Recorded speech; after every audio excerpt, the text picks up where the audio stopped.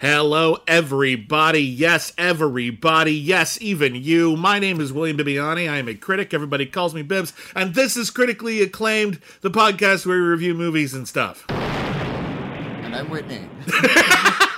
I don't know how I did that wrong, but I did, and it's weird.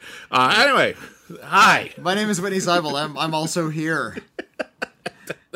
We've done this podcast. We've made hundreds and hundreds and hundreds of podcasts, and I've never done that before. That's so weird. Anyway, hi. You know, toss it up a bit occasionally. Why right? not? Like, we try to mix it up. I didn't mean to completely... Hey, William, what are we reviewing this week? That's a great question. So yeah, this is a podcast where we review movies. We're film critics. And this week, we're reviewing the new releases Deep Water, Adrian Lyne's first film in 20 years, starring Ben Affleck and Ana de Armas. Yeah. We're doing Ty West's new A24 horror film, X. Ooh. We're reviewing the new Sandra Oh supernatural thriller, Umma. Yeah. We're reviewing the new Amazon indie horror thriller. It's interesting. It's gonna be hard to describe this one. It's called Master, stars Regina Hall.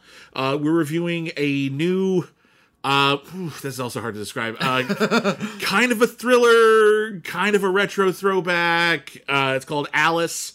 We're reviewing a new family film about the hunt for dead bodies called Rescued by Ruby, and a movie that came out in February that flew under a lot of radars, but it turns out it's actually really great. It's a Netflix rom-com called Love and Leashes, and it is about BDSM, and it's quite good. Okay. And it's quite good. So just a preview, stick around for that. I know it might seem weird. This is sort of like a cutesy thing about dog ownership. You would think after the Rescued by Ruby thing, it sounds like I'm leaning. Your jam for sure. It would, but this is actually a very interesting film, and I want people to take a look at it. So we'll talk about that at some point on the show as well. Mm-hmm. So we got that going on. That's a lot of movies this week. Yeah, I only got to 3, unfortunately. That's okay. That's on me. That's fine. But my schedule is different these days. And you're adjusting as well. Yeah, which my ability to watch a great deal of films has been curtailed. Yeah, Whitney has a great new job over at Slash Film. Please check out his articles. He's writing a lot of really wonderful stuff over there, and a lot of other people are writing really good stuff too. Mm. They have a lot of BJ Colangelo writes there as well. They're writing really fantastic material. A little story before we began. Please. I was taken to task on Twitter. What did you do? Well, I dared. I had the temerity. The audacity. To make a sarcastic joke. About what? In a news story. Oh, in a news story. Like within the story itself. Within the story itself. I was using my tool of sarcasm. Yes. To comment on the fact that there is an awful lot of Star Trek right now. Yes, there is. Paramount Plus will have, I think, 6 or 7 new Star Trek shows running simultaneously. It's a lot right now. It's like they're just putting Discovery, Strange all their New Worlds, Prodigy, basket, Lower Decks, Picard, and they got other stuff working on too. Yeah, and other things are going to launch, and they're just all going to be running at the same time. All Star Trek all the time. And so I listed all of those shows. Star Trek is coming, and this another show is coming in Section 31. At the end, I said in the hotly anticipated Star Trek Boba Fett. See, you laugh. I get it. I see what you're doing. I'm not claiming that this is edgy comedy gold or anything. Complete your anecdote, and I'll tell you my opinion on why this joke does or does not work. I was taken to task by someone who said I just lost all my integrity. By not being a trusted information source. Oh, because you made that joke. What is this? Well, were they actually confused and thought that you actually thought Star Trek Boba Fett was a thing? Yeah, they seemed. You seemed to. Was this a typo? And I said, and my response was, teehee.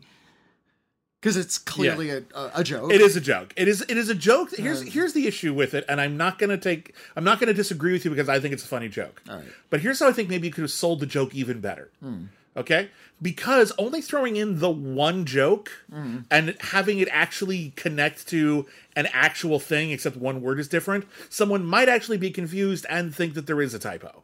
Okay. If you had continued and be like, and then, so it's got Star Wars Prodigy and Star Wars Strange New Worlds, Star Trek's Prodigy, Star Trek Strange New Worlds, Star Trek Boba Fett, Star Trek Love is Blind, Star Trek The Last Jedi. Yeah, if you had gone a few more, then it would have been abundantly clear that you knew what you were doing on purpose. All right. And maybe the joke would have sold a little better and that person might have got it immediately rather than being confused.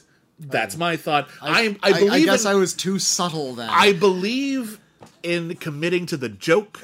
I just think the joke needs to be as clear as possible. Yeah, that would have been my note. Next time it'll be Star Trek: The Desolation of Smaug. I like that. That would be a little... And also much less likely for you to make that mistake by accident. Yeah, exactly. Well, in any case.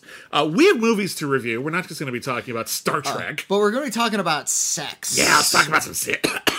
Oh, jeez. They're so lascivious you can't even get it out. Let's talk about the new film from Adrian Lyne. It's on Hulu right now. It stars Ben Affleck and Ana de Armas. It's called Deep Water, and it is based on, I think it's a novel by Patricia Highsmith, not a short story. Patricia Highsmith is one of the great thriller writers of the 20th century. In addition to writing The Talented Mr. Ripley and the quite a few follow-up books that followed this absolute maniac's adventures. She also did Strangers on a Train, which became a classic Alfred Hitchcock movie. And she also, and this is kind of outside of what people normally think of as her milieu, take a drink. She also wrote the book that Carol was based on. Yeah. So she's... And most notably in pertaining to Deep Water, I'd say The Talented Mr. Ripley. Yeah. Which was one of the best films of 1999 when that movie came out. I think Strangers on a Train is familiar as well because these are stories about... I'm linking this up because The Talented Mr. Ripley, the film, directed by Anthony Minghella, starred Matt Damon.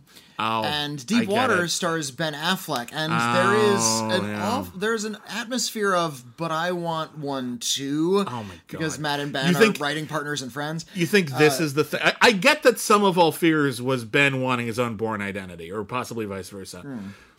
You really think that this is him, like over 20 years later, being jealous? Maybe. Yeah, Ben Affleck, who has actually won a second Oscar, and Matt Damon hasn't. Matt Damon, who's actually I think is a very good actor, and Ben Affleck, who's actually a very sensitive director. They're both incredibly talented. Maybe so. I can't help but draw the parallel. For me, the connection I see between most of those materials, I think Carol notwithstanding, is Patricia Highsmith is an author who doesn't really like people very much. She has a profound distaste of people. Patricia Highsmith tells stories. You might think of like the natural arc of like a traditional heroic protagonist. Yeah. How it sort of like arcs upward. They sort of like build up and discover new things and go through a big change and like. And they might dip down a bit towards the end, but then they come all the way back up. It's about learning a lesson and becoming a little bit better by the end of the story. It's about people becoming better people. Just invert that with Patricia Highsmith. It's about a bad person who does worse and worse and worse things. Yeah. And they do really, really horrible things, but by the end they kind of learn to sort of survive and cover it up. They go back to being just a regular bad person. They often learn to accept their villainy. This is a story. A lot of people have like sort of been looking at this movie, and this has been a very divisive film. And some people think it's great, and some people think that like it's just like, why is this so unerotic considering how much sex there is in it? And for me, it's Patricia Highsmith. It's because because this is a movie about a sexual relationship that's going horribly wrong, and it's frustratingly not erotic. Well, not that it's not erotic. Like, there's just not a lot of sex in it, which is weird. It's not overwhelmingly sexy like the ads might have you believe. A lot of people thought this was going to be like the return of Adrian Lyne, the guy who gave you 9.5 weeks, and it's going to be this incredibly sexy, over the top. Oh my god, everyone have sex right now. People are just getting their kits off immediately. But no, it's actually an incredibly mature and very severe and very depressing thriller. So the movie stars Ben Affleck and Ana de Armas. They are married. They have a child. A very young child, and their marriage sucks. The actual state of their marriage is deliberately left ill-defined throughout much of the movie. Well, I'm trying to give you how it's introduced. All right, the movie introduces itself thusly. Their marriage seems to be really, really crappy. They've got some sort of equilibrium at home, but when they go out to a fancy party with all of their rich friends, Ana de Armas absconds with a hunky young guy who moved into town recently, and everyone knows she's having an affair. And they go to Ben Affleck and they say, "You know she's fucking that guy, right?" And he's like, "Yeah, probably, maybe, I don't know. Like, who are we to judge?" And he just seems like he's actually very blasé about it. Yeah, he seems to say, "How I feel about this is my business." Yeah, and he says a lot of things.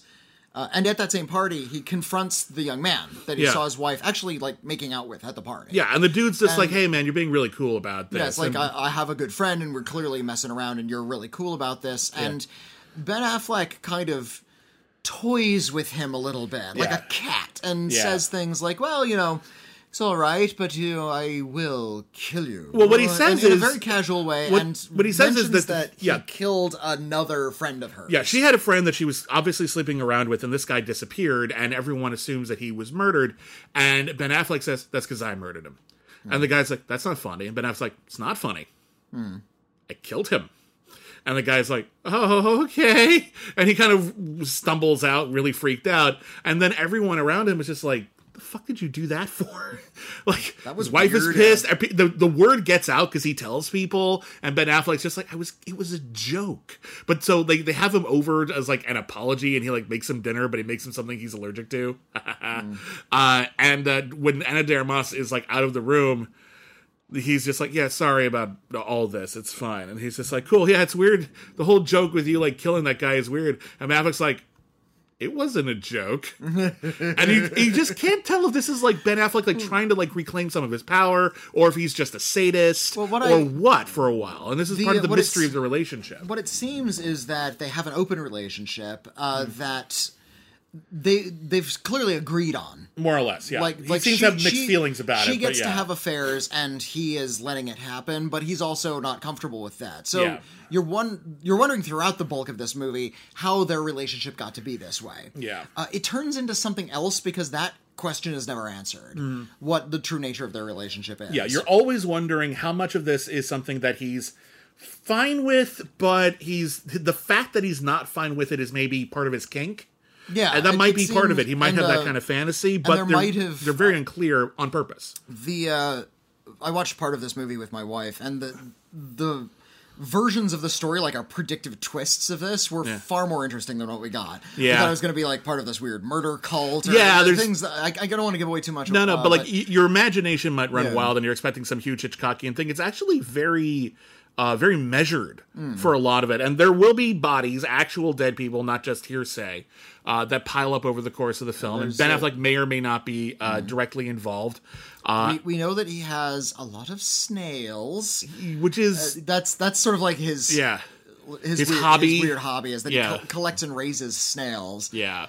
And maybe that will be important later. And he gets to say really threatening things like, I don't eat my snails. To eat a snail, you have to starve them. Now, given sort of how commonly accepted the notion of an open relationship is in 2022. Yeah. At the time this was written, this would have been quite risque. And now it's still not the norm for a lot of people, but it's getting more and more acceptable for people to like go like not scoff. People are like, okay, good for you. In the movie The Voyeurs, they point out, like 15% of couples are just open now. And so it's not so scandalous that she's having an affair, and the movie is treating it like it is. And the book was written in the late 50s, and I think the movie would have been well to have been set in the 1950s. I agree with that. I think a lot of the idea of the social taboos that they're dealing with here, and the idea that, like, are you just going to let her do that? That kind of thing would have made more sense in a period setting. Another thing is that the Ana de Armas character is an alcoholic. Like, openly so. Oh, very much so, They say repeatedly that she drinks too much, and she's constantly drinking. And in 2022, there would have been an intervention by now. Probably, yes. One would think. There's a lot of interesting supporting characters that play a disappointingly small role. There's Lil Rel Howery. There's Dash Mihawk. Oh, yeah, I haven't seen him around in a while. Yeah, it's like, cool. Who's that? Oh, that's Dash Mihawk. I recognize him. I saw him way back in Romeo and Juliet, where he was the flat-top guy. He was Benvolio. Yeah. And there's also Tracy Letts, who plays, as often appears in Hitchcockian thrillers, someone who writes Hitchcockian thrillers. He writes like true crime murder mystery stuff. I love this introduction. It's like, what do you do? I'm a screenwriter. Have you sold any screenplays? Well, I sold one. What's it about? Mostly about myself.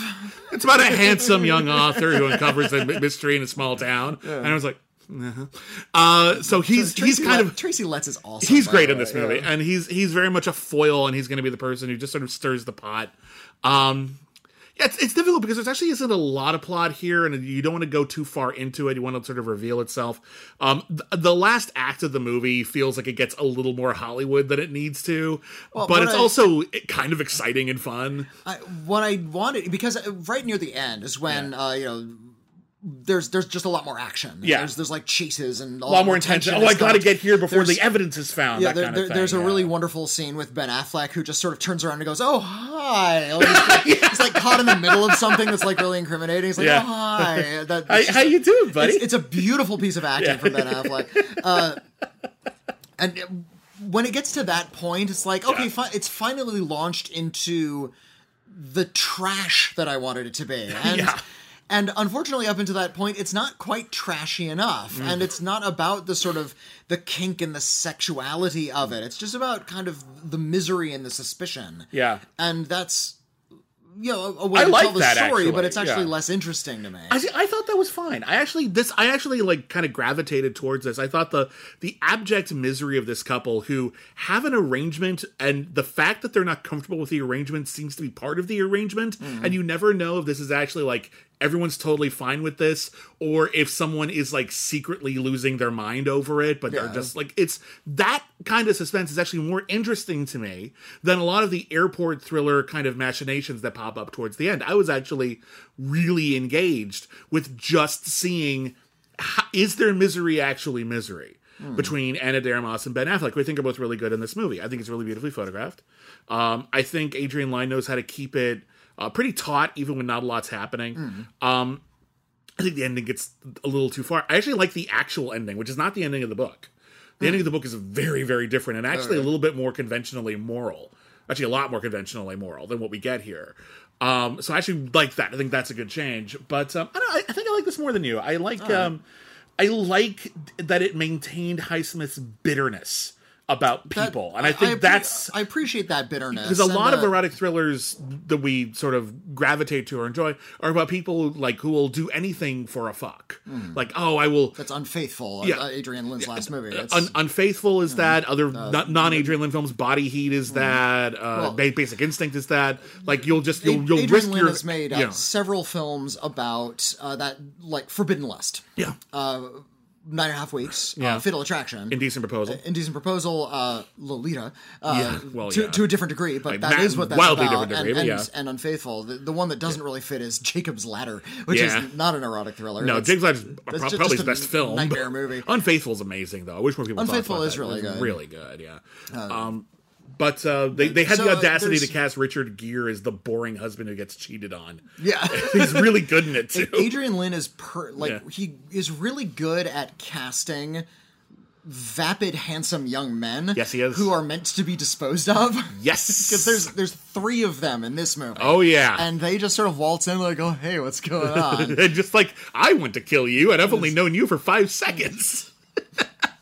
Like, it just turns around and like smirks. Is like, yeah, that guy's gonna die, and everyone's gonna. No one's gonna care. Like, it's so great. That's the thing. That's the bitterness that sort of emerges from Highsmith's mentality. And so I actually like this movie. I like this movie quite a bit. I think it's a little uneven, but I dig it. And honestly, I think Adrian Lyne hasn't really lost a step. I think if he had a slightly stronger adaptation of the material, it was a little bit more consistent in terms of its tonality. This would have been just a better production overall. Whether it was all sleazy or all classy or all reserved or all over the top, maybe that would have been better. But I also think this is kind of interesting, where he's just sort of letting the story go where it may. I think he's controlled enough that he can make that work. I think with all of the setting up they were doing, it was disappointing that there wasn't sort of that moment of payoff. Yeah. And not that I need things to be, set up, constructed in a certain way, but if you're leading me to expect something, you're expecting like a big moment, and you don't do, you either don't deliver or you don't do something clever, then I'm going to be a little bit disappointed. A good example of this maybe is a movie that I feel like it has some tonal similarities, even though they're plot-wise they're very different. Is the original Diabolique. I've never seen the remake. But the original Diabolique, it's about 2 women it's about a wife and a mistress who conspire together to kill the man in their lives. And they do so, and then most of the movie's about them trying to hide it. And without ruining the movie, it has one fucking amazing ending. That even if you were just like, okay, so just 2 people who try to kill someone, try to get away with it, seen it, but the ending you will not forget. Yeah. And the ending is like, okay, it was worth it to get to that, even though the rest of it's brilliant too. But even if you were bored, you were shot back to life by that ending. This doesn't have that. I think it tries to with a bit of a chase sequence, but that feels more contrived than anything else. And that's one of the things that they added. It's a little forced, but I still mostly like it. I still mostly like this movie quite a bit. So I think it's really well put together, and I do like the performances, and I do like that it's bringing up all this like psychosexual stuff. You know, the nature of the relationship is kind of mysterious for a while. Yeah. But I think by the end it is a little bit of a letdown. I appreciate its construction. Sure. And I like that Adrian Lin is definitely comfortable with all of this stuff. But he like in displaying sexuality and exploring, you know, the potential of an unconventional relationship pattern, and that's actually the center of the drama. Yeah. I like all of that stuff, but I wish that just on a story level it had functioned a little bit better. Fair enough. Well, let's move on. Let's talk about a movie that you saw and I didn't. Okay. Let's talk about the new Ty West thriller, Yeah. X. Ty West is a filmmaker who has made some pretty damn good movies so far. House of the Devil in particular. I haven't seen all of Ty West's movies. I haven't seen all of them either. I saw House of the Devil, I think, is actually one of the best horror movies of the last 10, 15 years. I prefer his film The Innkeepers. Innkeepers is really good, with, too. Pat Healy is in that one. And, it's about two innkeepers who are working a night shift in a hotel that may be haunted. Yeah. And it's not like a shocker. It's basically just like, what's it like to work at an inn that is famously haunted. And the gag is it's actually like more like a hangout comedy throughout a lot of it, where they're just sort of like bored and they just don't know what to do, and they're just sort of wandering around this empty hotel, and it's like, hey, what's going on? Oh, I don't know, I'm just bored, and that's kind of funny. Yeah, it works. It works. House of the Devil is about like a babysitter who's hired not to babysit a baby, but an elderly woman who's in the attic, and you don't know if she's even there. And it's one of those movies that people call a slow burn, but actually it's like really rich, and it's full of stuff that if you're paying attention, it's not slow at all. Tons of shit is happening constantly. That film, House of the Devil, is very openly a callback to like 70s satanic panic thrillers. Very much so. Yes. Just down to the design of its titles and some of the casting. And even like some of the film grain. It's meant to look a little bit older. Yeah. The same could be said of X. X is a throwback to late 70s, early 80s slashers. Okay. It's a slasher movie. But Ty West is a really stylish filmmaker. He likes to throw in weird things on the soundtrack. He paces his scenes a lot differently. He shoots his scenes differently than, just sort of like your general schlock. And as such, it's a slasher flick, but it's a really, really stylish slasher flick. Okay. Unfortunately, it doesn't really have too much else on its mind, at least not as far as I could, really discern in a palpable sort of way. X takes place in 1979, and a small team of actors and filmmakers are going to shoot a porno movie in Texas in this remote house that they've rented like outside of the city limits, because they've sort of been, there's some implication that they've been run out of town. There's Martin Henderson plays what he calls he's the executive producer. He's the one who's putting it together. Mia Goth and Brittany Snow play the stars of the show. The adult film stars, yeah. And Scott Mescudi, aka Kid Cudi, plays the other star. Oh, okay. And along for the ride is the director, who's played by Owen Campbell, and Jenna Ortega is like the sound person. Like, she's just going to be holding the boom mic. Oh, Jenna Ortega again. That's cool. Yeah, it's like fourth film this year. Yeah. She's just she's great. She's just so everywhere cool. now. Yeah. They get there, and there are two creepy old people. No! Who clearly have like meat hooks in their basement, waiting there for them. They get really threatening.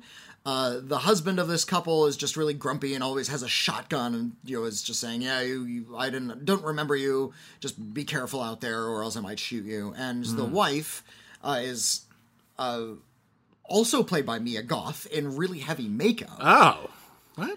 Is sort of stalking around and is like peeking in on the porn production, and when this old woman is clearly getting like a renewed sexual charge in her own life. Okay. And she like watches some of the porn shoot and like ambles back into the house and tries to seduce her husband. And these people are clearly in like their late 80s. Right. So it's sort of about the resentment they have for these young people and sort of the sexuality that they still represent. Got it. There's a really wonderful scene in the middle of this movie where they're finished with the first day of shooting and the filmmakers are just sort of hanging out. And the Jenna Ortega character brings up, like, I don't understand porn. This is my first exposure to it. I always thought that, sex was a little bit more like person you love, exclusive kind of thing. More intimate. And you're sort of just doing it on a camera. And the Brittany Snow character actually very intelligently says, this is for fun. Yeah. Sexuality is just part of who we are, and we get to do it, and we get to do it on camera and share it with a lot of people and just sort of like spread horniness into the world, and that's very positive. And I kind of like that attitude in that one scene. The problem is the second half of the movie turns into kind of like a rote slasher, where one of the two old people, or maybe both of them, is now stalking the main characters throughout a nighttime scene, and they're getting just sort of picked off one by one. It's all very stylish, and it does go into some themes of sexuality and lost youth that are a little bit interesting. But I think Ty West is assuming that making a movie about a porn production is way edgier than it actually is. I remember when Kevin Smith made a film called Zack and Miri Make a Porno. Yeah, and it seemed like he thought the joke was that the word porno was in the title. Yeah. And that the story about people making a pornographic film was going to be like way out on the edge. Yeah, oh yeah, people are going to blow their minds. Like, as somebody who's touched the internet, I know that pornography is actually quite common and easy to access now, and the aesthetics of porn are kind of part of the pop consciousness now. Yeah. So it doesn't feel like this like edgy, daring guerrilla production, which I think Ty West is intending. And it's supposed to be about this punk rock outsider, outlaw filmmaking crew who's going to make a sex film because that's actually an exciting thing to do. It doesn't like that never kind of emerges. It doesn't have that sort of punk rock sensibility that I think Ty West is going for.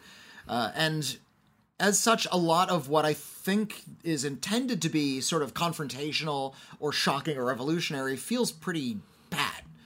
I wonder, though, and I'm curious about this, because I was thinking about a Jenna Ortega film, Scream, the new Scream. There's a bit where they talk about how young people, a lot of their favorite like horror movies are in the A24 school. Yeah. This X is an A24 and it's an A24 film, but like they're the A24, it's weird that A24 became like the horror studio, considering they actually do all kinds of different interesting indie films, but their horror films, they do tend to gravitate towards a very serious aesthetic, they hire filmmakers who have a particular voice and aesthetic.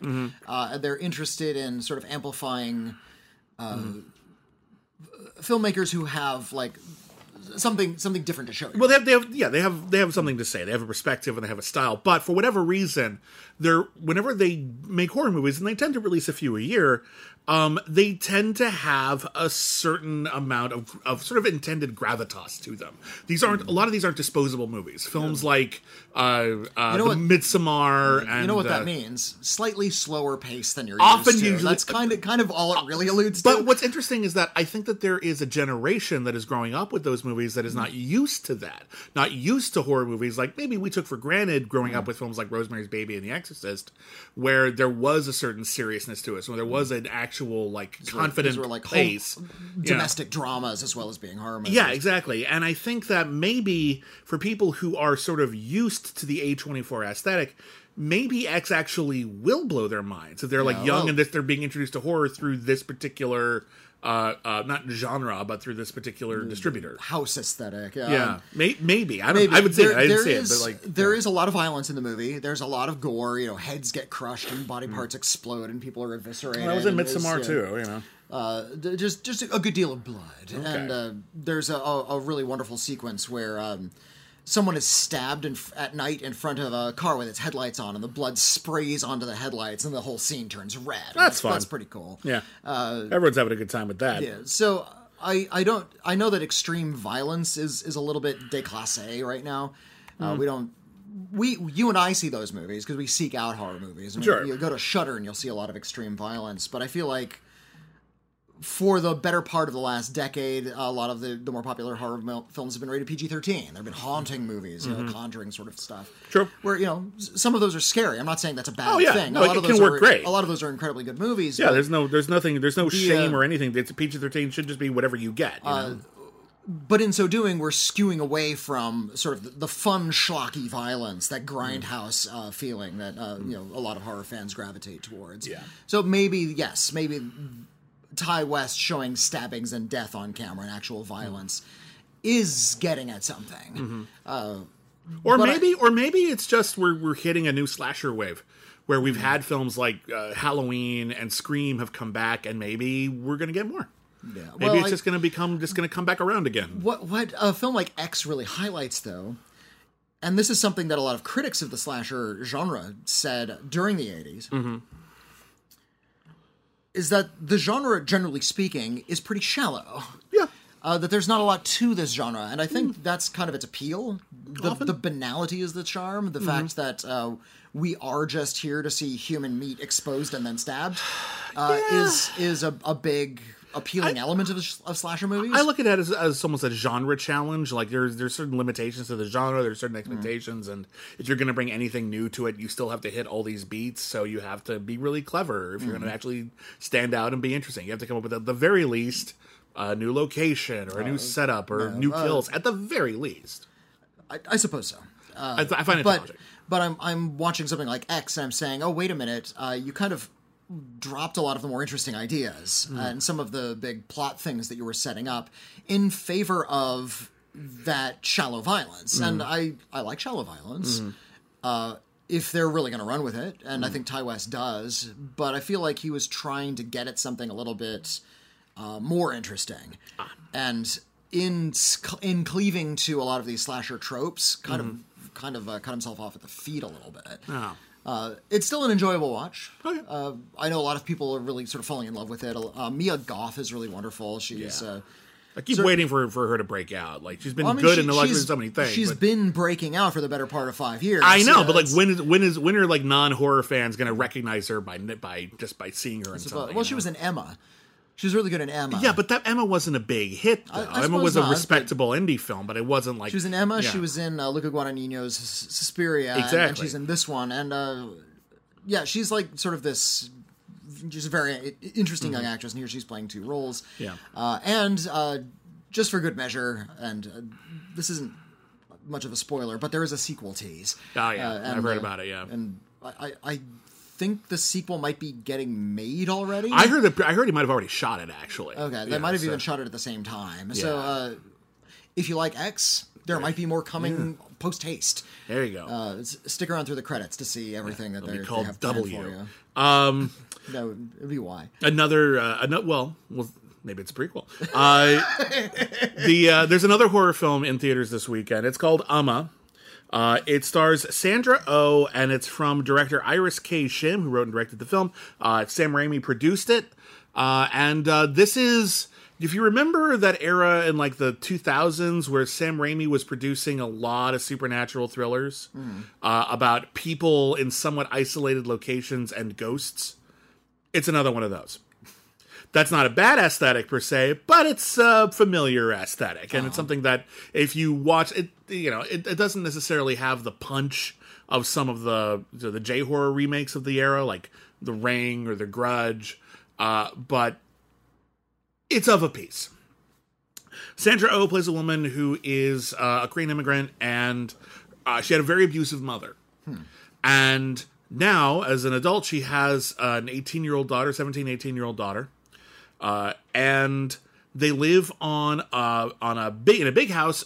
Sandra Oh is an accountant, but they've also taken to keeping bees, and they're making honey in their backyard. I'm not going to see this film. It's covered in bees. It's covered in bees. But the honey business is actually just starting to take off a little bit, and they're actually like selling online orders. However, they have to find out about this surreptitiously through their delivery guy, who's played by Dermot Mulroney, because Sandra Oh refuses to live in a house with electricity.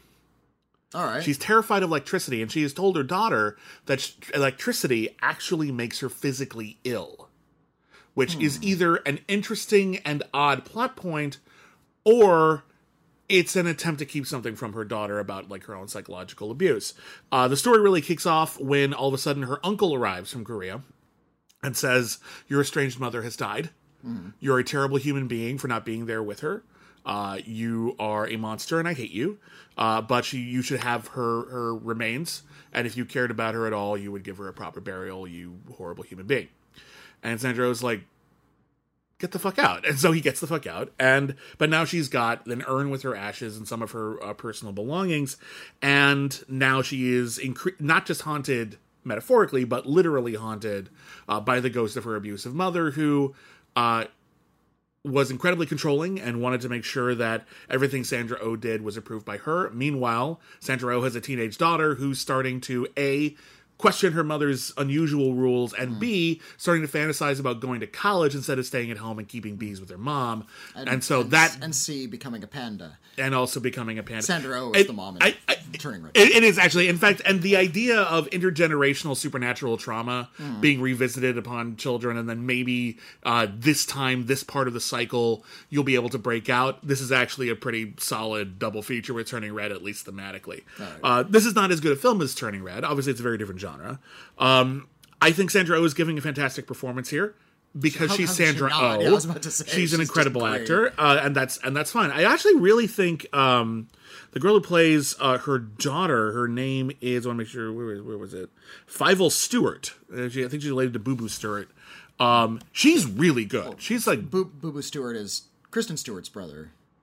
Yeah? No, isn't Boo Boo Stewart and Kristen Stewart? No, they were just in the same movie together.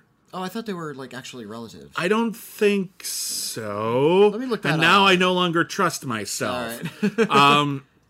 But in any case, Fievel Stewart, this is a really, really good, like, it actually reminds me of Kristen Stewart in, like, The Messengers, which I think was another Sam Raimi produced supernatural thriller, where it's just, like, it's just a good showcase for young talent.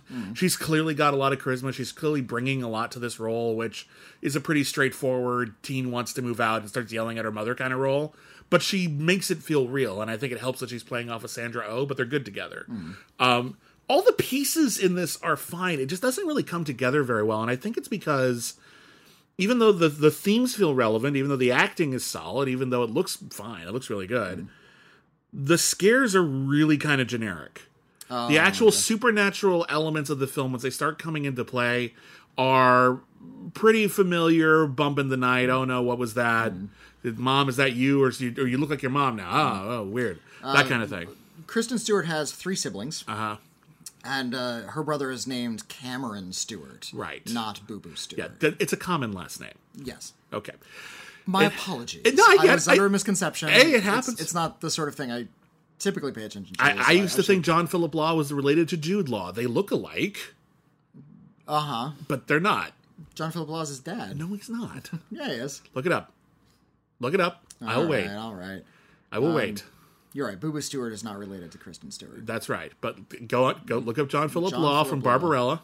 And they look identical. They do. It's weird. He was also Danger Diabolic, right? Yeah, that was Diabolic. Yeah, I love John Philip Law. He's awesome. Yeah. But is he Jude Law's father? He's not Jude Law's father. Ha! He has no children. I win. Well, sorry, but he has no children. I don't know if he maybe wanted them. I don't know. It's not my place to say.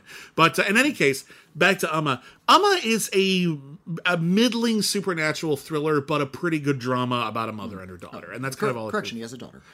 Good for him and her. But in any case, this is a pretty good, like, two-hander drama about a mother and her daughter, but as a supernatural thriller, it's not very thrilling. It's just not. It never really comes together in the scare department, and that's a shame because of that, all the good work people are doing will probably get lost because this isn't being marketed as an indie drama about a mother and her daughter who keep bees. It probably should have been. I think if you actually remove the supernatural stuff and just make this a drama, it would probably be doing rather well right now. People will be talking about how good it is. But, yeah, because it's a supernatural thing, the supernatural thing is just sort of like, it's probably going to get overlooked. Bit of a shame. It's not a terrible film, but it never quite pops. So no, that's too bad. All right, but let's move on, and let's talk about a new horror film on Amazon called Master. Master stars Regina Hall. As a professor at like a private university somewhere in Massachusetts. It's a fictional Ivy League school along the lines of Harvard and Yale, and in the world of this movie, it's considered the most prestigious. Like Yale is your backup school if you can't get into this. And she has recently been promoted to the position of master of the college, which isn't the same as president. It's just sort of this high position among the faculty. And she's the first person of color to ever get that position, which is very important. And, part of this gig involves moving on to campus housing, and there's this rather large house that she gets as part of her gig. Yeah, and she's going to actually supervise a lot of the student body who are living on campus as well. Running parallel to that story is the story of a student who's getting there for the first time. She's played by an actress named Zoe Renee, and she has just been told, and she's one of the very few people of color on campus. This is a mostly white campus. It's like you can count them on two hands. Almost everyone is white. And in fact, Regina Hall has a line of dialogue about how when she was a student, she was only one of 3 people of color on campus. Right. And people would always confuse them. So she's used to growing up in this world of academia, which is full of microaggressions or just aggressions. And about her race. And this young black woman is now moving onto this campus and sort of running a little bit of a parallel. And to add a little bit of a scary note to everything, she is moving into a room where someone has died. And someone frequently dies. And indeed, at 3:33 a.m. on December 3rd, somebody always dies in that room. Yeah. It's also revealed that she's a sleepwalker, so she's going to be wandering around and scaring people in the night. So there's a lot of nightmare imagery in her story. Meanwhile, Regina Hall is also getting a few nightmare images of her own. Some weird haunting things are going on. Well, she's moved into a house which has a long history of, for example, servants, and before servants, slaves used to live there, and there's a lot of leftover vestiges of that racist past. One of the things she finds in the kitchen is it's a tea kettle. It's a racist caricature. It's a mammy, a racist caricature tea kettle. And, they just left that for her. That's just out. It's like just one of the things, and those things are actually still common and they're still around in some parts you of get the them at country. antique stores and things, and and find them in old people's houses. They are just racist caricatures, and this is something she found. She goes through a lot of old papers and old drawers that haven't been opened for a long time, and finds a lot of racist imagery left over from the days when slaves were living in that house. They've just been there for centuries. And also maggots. This movie has maggots galore. Yeah, when I saw the maggots, I thought we were going into more of a Suspiria direction, but the movie is never that outlandish. It's actually a very muted film in a lot of ways. Well, all of the horror is incredibly abstract. It doesn't really... The rules of the ghostly haunting stuff takes a really far back seat to all of the... just sort of upfront racism that's going on in academia. Now, the things that the young student and the professor both experience at the hands of their white peers. And we use peers with air quotes. Peers, that is, and people in their age group. In their age group, their jobs, etc.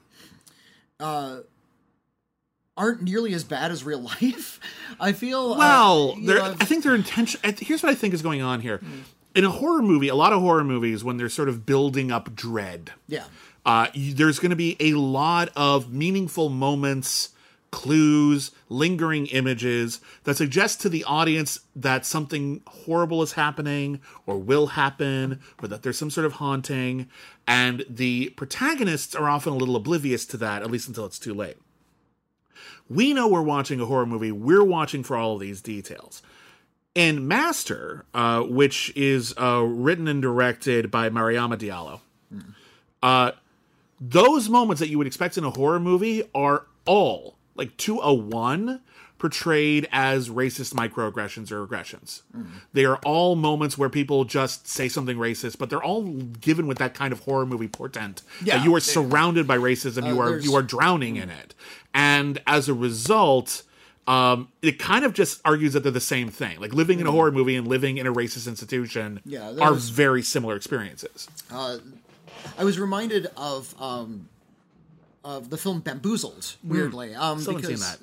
Bamboozled is very much about how racist imagery and iconography is still a big part of modern entertainment. Sure. That movie is about a TV executive, and he wants to get fired, so he tries to put on, like... And he's tired of the way black characters are treated as stereotypes in all of the shows he's been producing, as insisted by his white counterparts. So he tries to go get fired by making the most racist thing he could possibly imagine. Tries to put on a literal minstrel show and put it on television. And wouldn't you know it, it's a big hit. That's the irony of that movie. And the idea is it's drawing from these very long, incredibly racist traditions of images of black people in entertainment and how those are still part of what we're watching today. Mm-hmm.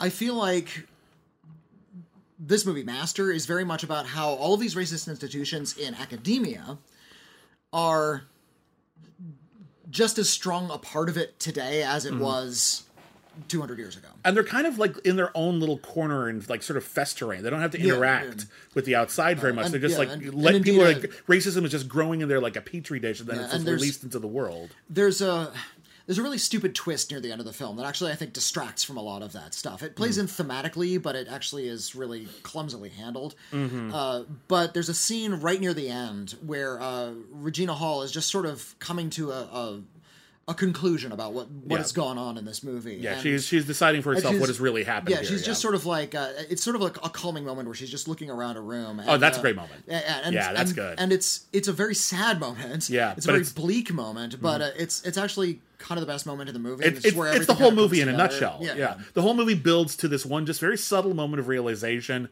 It's not like so subtle you're gonna miss it, but it's not about mayhem or scares or big revelation. It's not about haha, we were all part of a murder cult the whole time. No, it's just like it's a really poignant thought, and I really like the very ending of the movie because she can't like solve the film. Like, she can't, like, run into the room with a hatchet and kill all the deans or whatever like that. That's not what this is about. That's Black Christmas. Yeah, which is a good movie in of itself, but it's a very different take on this kind of sort of academic horror. This is more about just coming to a realization and making sure the audience comes to that realization along with you. Yeah. I think as a horror movie, it may be a little dry to a fault sometimes. There's a pacing. Yeah, it's frustrating because there's all these scary moments and the actual like technical explanation for this stuff is like really poorly thought out. They didn't actually bother to lay out any kind of ground rules for what the ghostly stuff is all about. And I agree, some of the revelations about what's really going on some of them I think are fine. Some of them are sort of like, why did we even? That seems like adding just too many wrinkles right at the end, and it doesn't really. There's a big twist, which is like totally unnecessary. I think part of it is, but I think the sort of the explanation for why we got there doesn't work. Yeah. So, but whatever, we can't really get into that without getting to spoiler territory. So bits of it might be a little clunky just in terms of the plot. But I actually think in terms of the atmosphere, and I think in terms of basically kind of almost like a critical statement, like a statement of criticism, a social criticism. This is a really potent film. Yeah, and I mostly really like this movie a lot. And I think Regina Hall in particular is really good. Mostly. I think it is a little bit. I think it stumbles a lot, but I think it stays on its feet. Yeah, I think it ends well, which is important. I like that final moment is really, really good, and there's a few really good just nightmare images. There's a lot of maggots. Maggots can be scary, I guess. Maggots are gross. They're kind of gross. Very few people are like into maggots. Like, ooh, maggots today. And definitely find maggots and go, wow. Yeah. Jackpot. How interesting. I'll good for them. Go blend these into my coffee. Hooray. I hope they do well today. I hope they do well. One day you guys will be flies. Fly away. But some of the nightmares were nightmarish, and sure. I like movies that can sort of capture that sort of illogical fabric of an actual nightmare. There's one really great nightmare involving a tour that's going through campus and goes while the protagonist is asleep. She's laying in bed asleep, and like the tour goes into her bedroom and just sort of like tours her bedroom while she's in there asleep, and that's kind of scary. Yeah, I think the monster stuff doesn't quite work. I think there's a little bit too much. This is like needs a little bit of a brush up, but yeah. I think a lot of what's going on here and a lot of the points that the filmmaker is trying to make about how racism as an institution is still underlining a lot of academia. Yeah. Is salient. Is well put. Good, and well articulated. And I think if you didn't realize that when the movie started, I would hope you figured it out by the end, because I think it's very well illustrated. I think if you were to actually do a little bit more of a deep dive and find out about actual racist institutions in actual academia, you'll find things a lot more horrifying than what's going on. A little bit more overt. I think you'll find than what's actually going on. A lot more overt, and a lot to what's going on here. Everything's like tries to be subtle and tries to sort of skewer liberal guilt. And which is fair game. Yeah. Definitely. Yeah. But, All right. I think there is actually a much more potent movie to be made from this material. Not that Master bungles everything. No, but I feel like there's actually a heck of a lot more that could be. Well, it's the first feature film from Mariama Diallo. Maybe who wrote and directed. Who wrote and directed this, and I think it's a very strong opening, and I really want to see more from them. And maybe they'll only get better over time. I hope they do. Speaking of like a new voice on the cinematic scene, the new film from Kristen Verlinden is Alice. And Alice is this one's kind of hard to describe. So basically, the way the movie is constructed, you're not supposed to know something is happening for a while. However, in the trailer, they just tell you. So I think it's okay to just tell you, because the trailer doesn't mind. And without telling you, there's no conceivable reason why I think most people would want to watch this movie. Alice stars Keke Palmer. Amazing actor, Keke Palmer, huge fan, as a young woman living on a plantation in the South, and she is a slave. Johnny Lee Miller plays her quote-unquote owner. He's a monster, and they live in horrible conditions, and everything is just really terrifying. And eventually, she gets pushed so far that she hits Johnny Lee Miller over the head, and she flees into the woods, and she manages to get pretty far, actually. She's never been this far away from the plantation before in her life. And then she runs so far that she almost gets hit by a truck. Okay. So basically, if you'll recall the movie Antebellum, it's not dissimilar. But the difference is that Antebellum is terrible. Antebellum is terrible, and I think Alice has severe problems as well, but I do think it does it better.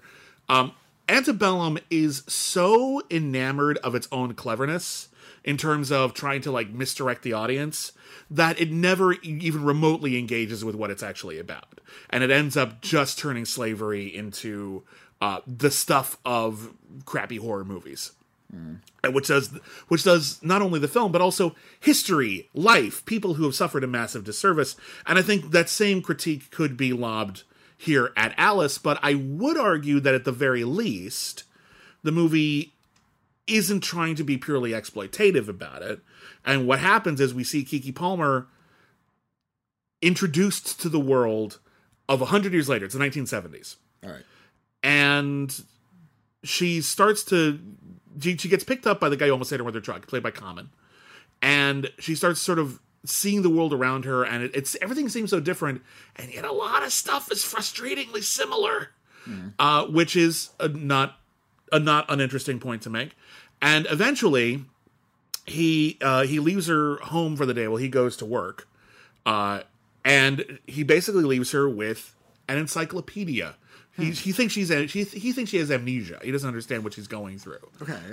But she reads the encyclopedia. She starts watching television. Starts listening to music, and she realizes that she has been completely even worse than she thought.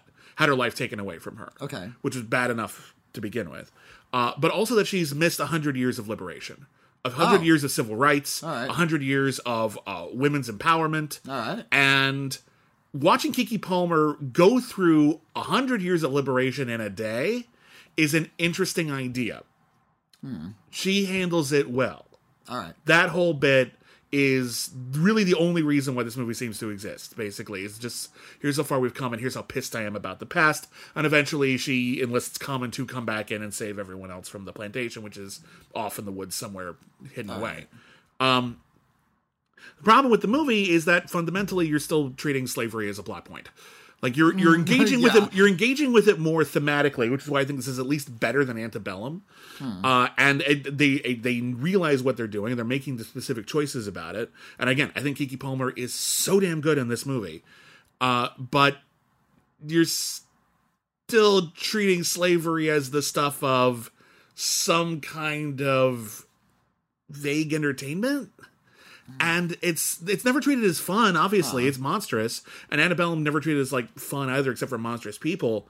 But this... And Antebellum just luxuriates in it a lot more than Alice does. But it's still awkward to even attempt a story like this. And I think they're going for a Fable-like quality. And maybe on some level that works. And I think your mileage might vary, depending on... how sacrosanct you think certain material is in terms of how it should be handled on film. That is not my place to say.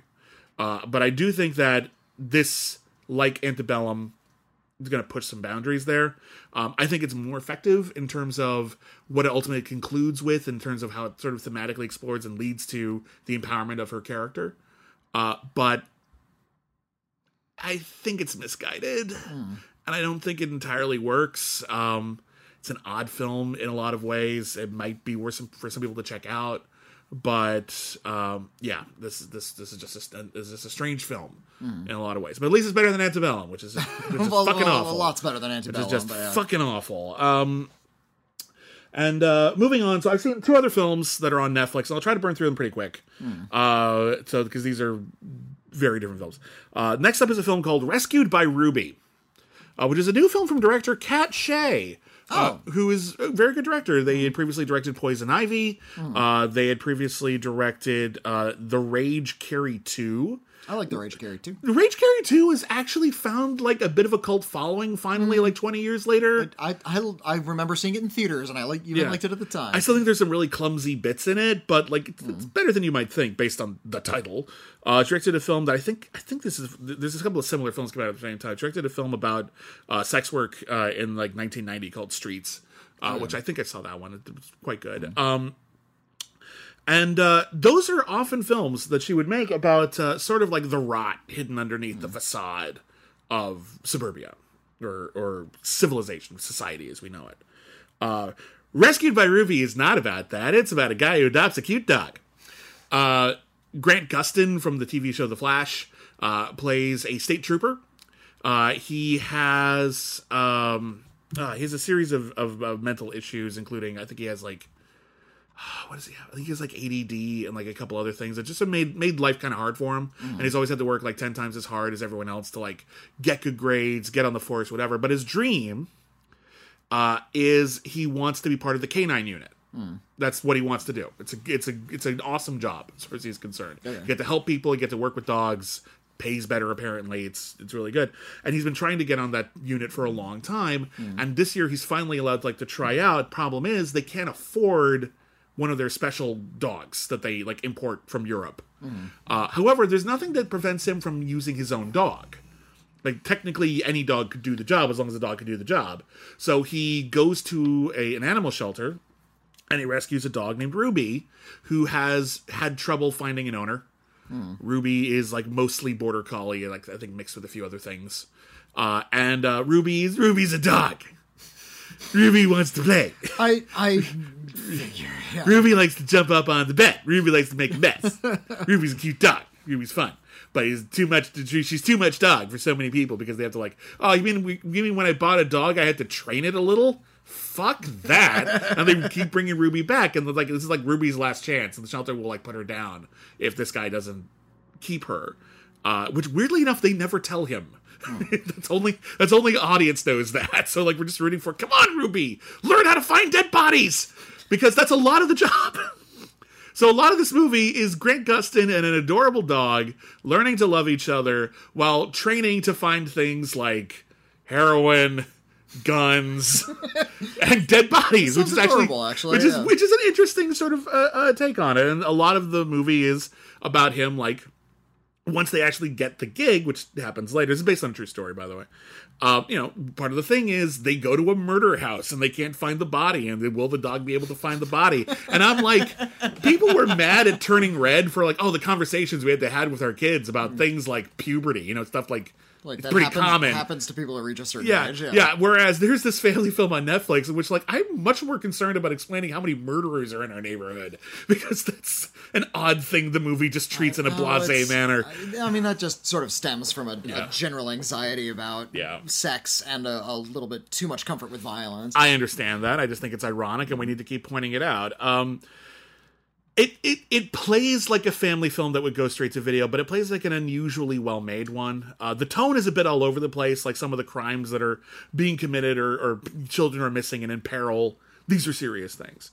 But then there's also, like, an old man who only seems to talk to our protagonist, and half of the movie you're expecting to find out he's a friendly ghost who's, like, trying to help him, like, I am the spirit of dogs everywhere, and I was trying to help you find your spirit dog or something. And no, he's just an old guy. Later on, he talks to people. It's weird. I remember I was interviewing the director of The Only Living Boy in New York, which is a terrible movie about a rich, privileged kid who starts sleeping with his dad's girlfriend, and he's also going to be the most brilliant writer in the world, and he moves into a house on his own because he's a teenager, but he's rich and he can afford it. And it turns out his neighbor, played by Jeff Bridges, is the most famous author in the world, but he's also reclusive.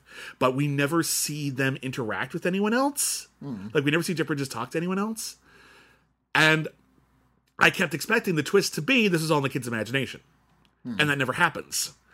And I asked Mark Webb, that's kind of weird, isn't it? And he's like, that the guy never really interacts with anyone else. I kept expecting to find out, like, he was all a figment of the guy's imagination. And Mark Webb was like, actually, in an early draft, he was. And I'm like, we just cut that out? That's so weird. So it's always odd when that happens. But hey, listen, it's a cute movie. It's got a bit more adult undertones than you might expect for a movie like this for children.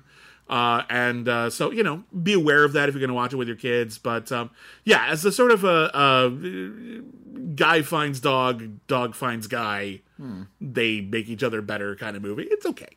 It's no Air Bud, which sounds like a joke, but Air Bud's actually a really good movie. Like, the original Air Bud's very well made. Pretty well put together. Yeah, it's actually like you watch it today, you're just like, wow, interesting characters. It's about shot very well. Like, the photography is great. There's actually, like, good basketball fundamentals in that. Yeah, like the whole bit about Air Bud playing basketball is actually a very small part of the original film. Like, it's in there, but it's like maybe 1/5 of the movie. It's really weird.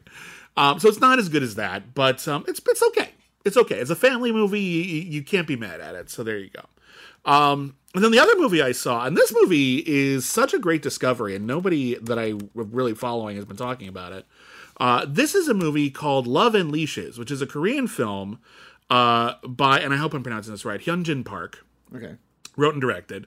And it is a story about two coworkers. A young woman who is working at an office, and a new young man who is just joining the team.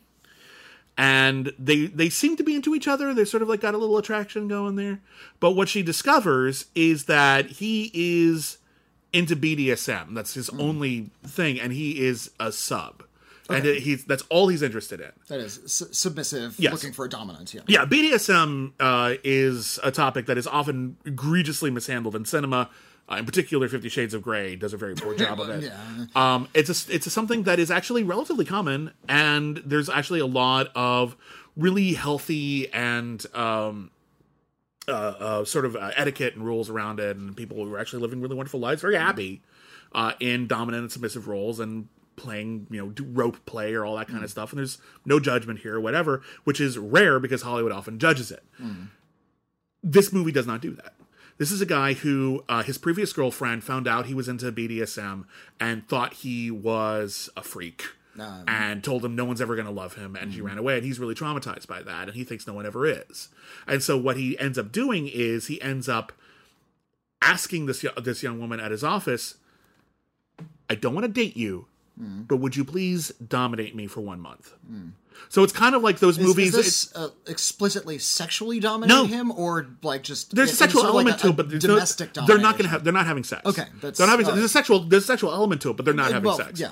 There's a bit where she puts him in a collar and he eats out of her hand, that kind of thing, which is very the way the movie films it. Whether or not you're into this, it's very intimate and it's very very arousing. And It's basically like any rom-com you've ever seen where someone pretends to be someone's boyfriend or girlfriend or husband for like a month.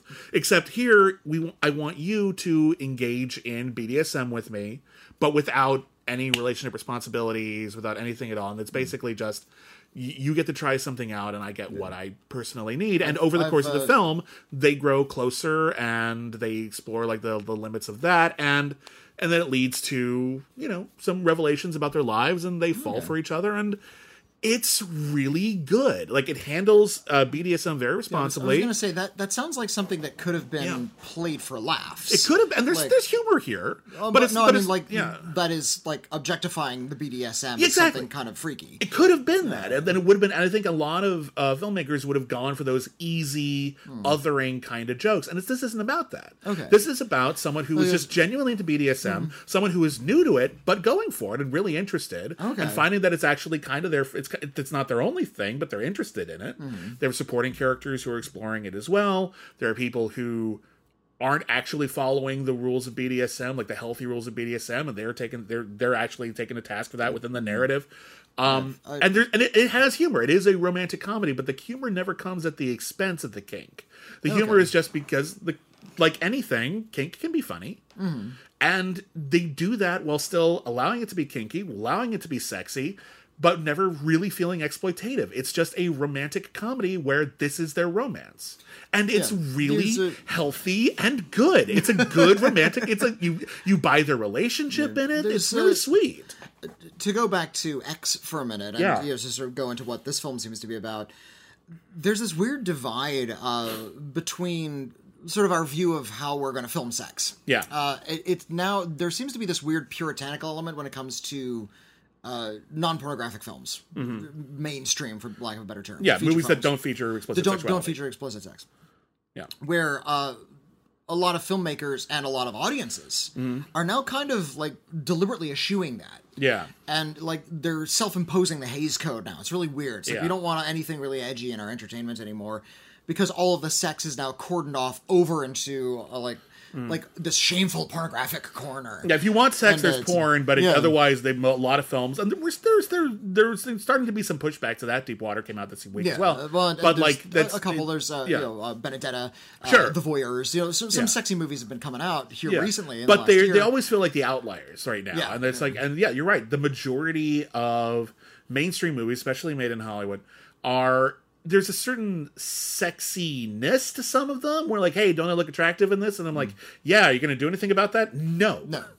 Absolutely not. There will be very little touching overall. There's a big difference between sex and sexy, which is sort of like playful, flirty, teasy-weasy kind of not necessarily sexual. Nothing wrong with sexy. Nothing wrong with sex either, though. Absolutely. It would be nice if we had a little bit of both, is my point. I find it incredibly telling that there's a certain colloquialism about English going on right now where people are calling movies horny and not themselves. They're not saying this movie made me horny. This movie itself is a horny thing. The movie is a horny thing. The movie is feeling all the horniness. But the implication is that you're enjoying that, so surely you're horny too, right? No one is saying arousing you. No one is saying I watched this movie and it made me horny. They're saying this movie is like the horniest movie I've ever seen. Well, I think on some level people are being very, very careful because overt displays of sexuality can be. But they want to seem lascivious. They don't want to make people uncomfortable. They want people to feel objectified, and that's definitely part of it. And we're sort of kind of reworking the language. I understand maybe pulling back a bit while we see how sexuality needs to be played in a more modern environment. Maybe that's something we need to do, but I think it's also time we start making those experimentations. And this is a really good example of that. Something that's really curious is the language of kink is now being used to make sex seem more innocent. This is something else I've noticed, and this is just like anecdotal. This is from my own personal experience from like social media and stuff, but someone will see an attractive actor or actress or a performer on screen that they find just unbelievably hot. Devastatingly attractive. And what they will say is something like, I want them to step on me. That's a kink thing. I've never actually heard someone say that outside of kink, but maybe I'm just not following the thing on Twitter. Maybe not. Okay. I've heard that a lot. Okay. Like, I believe you. I don't have the experience. Some like online groups I belong to, I see it's like, I saw this attractive person. I want them to step on me. I want them to hurt me. Okay, that's what you're into. Cool. And that's the language of kink. And this is sort of like used as code for I want to have sex with that person. Maybe it's also denotion of like direct denoting of kink, maybe we're just getting more comfortable being open about that. But That would be nice. But it's also being used as this like shorthand for vanilla sex, which is a little bit odd. John Oliver has a running bit with Adam Driver. Oh yeah, it's like I want you to bend my knees backwards, you human tree. It's like that's kink language. It is kink language, and to be fair, John Oliver never pretends it's not. Yeah, he says no, it's. He's like, people ask me, is it sexual? Yes, yes, it is. If I were a horse, he goes on, but in any case, and I think there's something to be said for. And again, I think there are people who don't have sex in their lives and they don't want it, and there's something to be said for that. That being presented as well, asexuality or gray sexuality, if you're not as rigid about it. And there's nothing wrong with that either, but it does feel like, you're right, we've sort of moved along. But I think the idea that, people didn't like to experience sexual feelings in public in like a crowded room in a theater, maybe that made them uncomfortable, and so they've gravitated more towards porn online, and so we put less sex in movies, would make more sense if we weren't watching most of our movies at home on streaming anyway. Yeah. So I'm wondering if maybe we're going to start realizing that, no, people are mostly watching this at home now. We can maybe do, so maybe if like Deep Water does really, really well for Hulu, they'll be like, well, okay, let's just do more of that, more smutty and we can make them good, please. They don't have to be just pure smut. They can also be that too, but I was going to say that's nothing inherently wrong with that. But it's also nice to have classy films too. That's a fine thing to make. I'm just saying the idea it has to be all or nothing is really frustrating, and incorporating these things in a more healthy manner is really good. And I think Love and Leashes is a really great example of a movie that takes a genre people consider to be almost oppressively innocent, the conventional rom-com, but includes BDSM in a way that is respectful of BDSM, understands that BDSM is supposed to be sexual, and also manages to maintain the innocence of a rom-com because it's not about prurience, it's just about what people are into and how that sometimes makes life difficult, just like everything does. It's a really, really good rom-com, and I hope people check it out because it's really good. So on that note, we're going to move on to reviewing our films on our critically acclaimed scale. We review films on a scale of C- to C+. So we'll never be on a poster. But the idea is this. Most movies are a C. Some good, some bad, better for some audiences than others. Just mixed bag. Average. A C. That's when we give a movie a C. If a movie is above average, either we just genuinely recommend it or we think it's the best movie ever made or anything in the middle, that's a C+. And if it's below average, we don't particularly recommend it or maybe we think it's the worst movie ever or anything in between, that's a C-. On that note, Love and Leashes, which is on Netflix, came out a few weeks ago. I'm giving this a big old C+. All right. A really rock solid rom-com that is doing something. It's doing something very progressive in a very healthy way. That doesn't feel like it's just trying to preach. It's actually just incorporating it into rom-coms very well. A film that is able to sort of approach kink as if it's not a pathology is really nice to hear about. Yeah. And also, I know a lot of the rom-coms is we're going to pose as like a traditional nuclear vanilla relationship, and that's kind of where we'll end up. And it sounds like that's not that either. No, it's playing with that idea of a storyline without really doing it, and I think it's really good. So I hope people check it out. Next up, Rescued by Ruby. It's a C. It's just it's not well made enough that you have to go see this, but it's not like it's definitely not inept. It's just it knows it's sweet. There's a bit of an oddness to it because it's a sweet film about a guy training a dog to find human bodies. So that's kind of weird, but it's not as much of the film as I'm maybe making it sound. It's just an odd thing you'll have to run into. But it's a cute little film, and certainly you could do a lot worse. So I'll just give it a C. Alice, I think I give Keke Palmer's performance a C+. I think I give the film making a C, but basically the way that it's structured and the way that it sort of comes together, it's hard not to give it a C-. So I'm going to ultimately have to give it a C- just because this is a weird, hard sell for a lot of people. However, I think some people might vibe with its wavelength, so, caveat emptor there.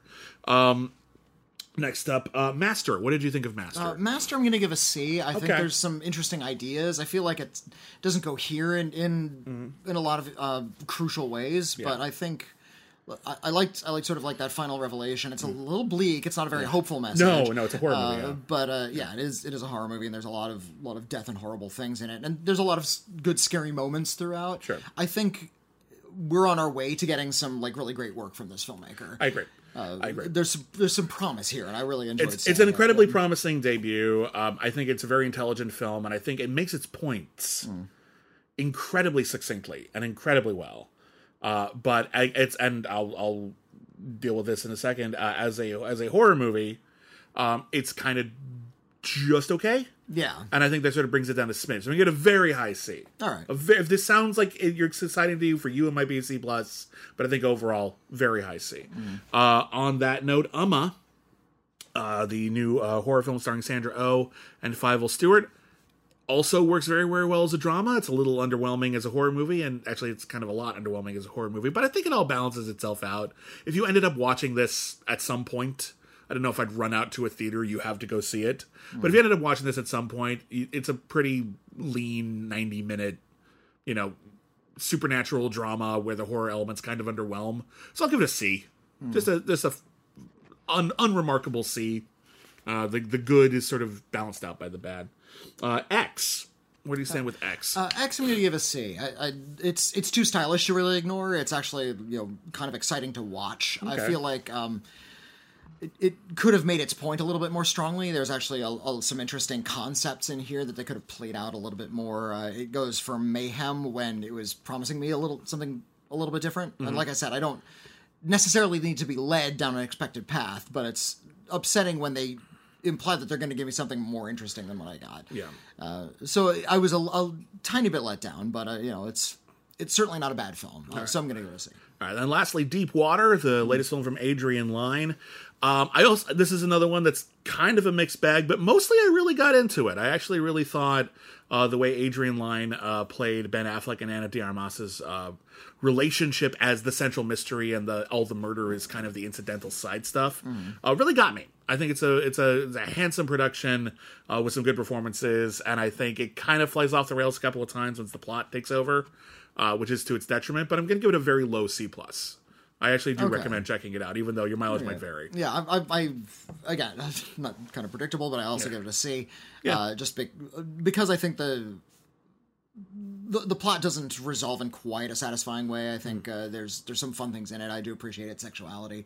I do appreciate Ben Affleck's performance. I think he does some really interesting things in here. He's good in this movie. People give him some credit. I think. Tracy Letts is so just pretty much universally fantastic in most of the films I've seen him in. Yeah, and he's good in this one too. It's not groundbreaking. However, it's not. No, I wouldn't. Not really sort of like cracking through, or sort of like really giving us something about adult sexuality that we can really confront. It just sort of implies a lot. It's just a mean-spirited. I appreciate the mean-spiritedness. I wanted it to be more frank about its sexual matters. I guess that's maybe the clearest way to put that. All right, well, fair enough. All right, well, that is it for Critically Acclaimed this week. Stick around. We got a lot coming up this week. We're going to do a special episode sometime this week where Whitney and I predict the Oscars, just for fun. Doesn't really matter, but it's fun to talk about. We'll talk about various films that were nominated. We've all seen at least most of the nominees. So we got that going up. On the next Critically Acclaimed, we're going to be reviewing the new films... is it The Lost City comes out next week, so we'll be talking about that. That's the Sandra Bullock deal. Caper adventure film. Yeah, and and Everything Everywhere All at Once is coming out. I hope I get a chance to see that. That looks really interesting. It's a multiverse film starring Michelle Yeoh. Yeah, she's like tripping between different universes. Yeah, I've heard good things. Hopefully it holds up. So we got that and a whole bunch more coming up on the next Critically Acclaimed. Feel free to, if you want to talk about anything we discussed in this episode, feel free to drop us a line. Best way to do that is to send us an email. Our email address is letters@criticallyacclaimed.net. We might read your email in an upcoming episode of We've Got Mail. Whitney, if they prefer to send us an actual letter, which we have a few of this week, actually. I'm looking forward to getting to those on this week's episode. Send us an actual physical piece of paper in the mail. Send it to Critically Acclaimed Network, P.O. Box 641565, Los Angeles, California, 90064. If you want to get a whole lot more episodes of Bibbs and Whitney, you can head on over to our Patreon, patreon.com/Critically Acclaimed Network. We have a lot of exclusive shows there. We're reaching the end game on our epic journey through the 1960s Batman. We've watched reviewing every single episode, and we're going to do do about a half dozen of the big follow-ups that Burt Ward and Adam West did. So we're doing that. We are doing a podcast reviewing every single film ever nominated for Best Picture. We're about 2/3 of the way through the 1940s. We've got commentary tracks. We just did one for Leprechaun. And we do all our yesterdays. We review every single episode of Star Trek in order. So there's huge backlogs of a lot of those. You have like hundreds of hours of content like just waiting for you if you just sign up now. You said it. You said I content. know, but what else? Podcasts. It's hundreds of hours of podcasts. Conversation. Sure. Analysis. Chit chats. Insight. That's what they should have called podcasts. Just chit chats. Chit chat. Chinwag is one I've always been Nice. fond of. So that's all available for you at patreon.com/Critically Acclaimed Network. We're on Twitter at Critic Acclaim. I am at William Bibiani. I'm at Whitney Seibold. And that's a wrap. And we'll go now. Goodbye. Everyone's a critic. I want to go to the midnight show. I'm sorry, what?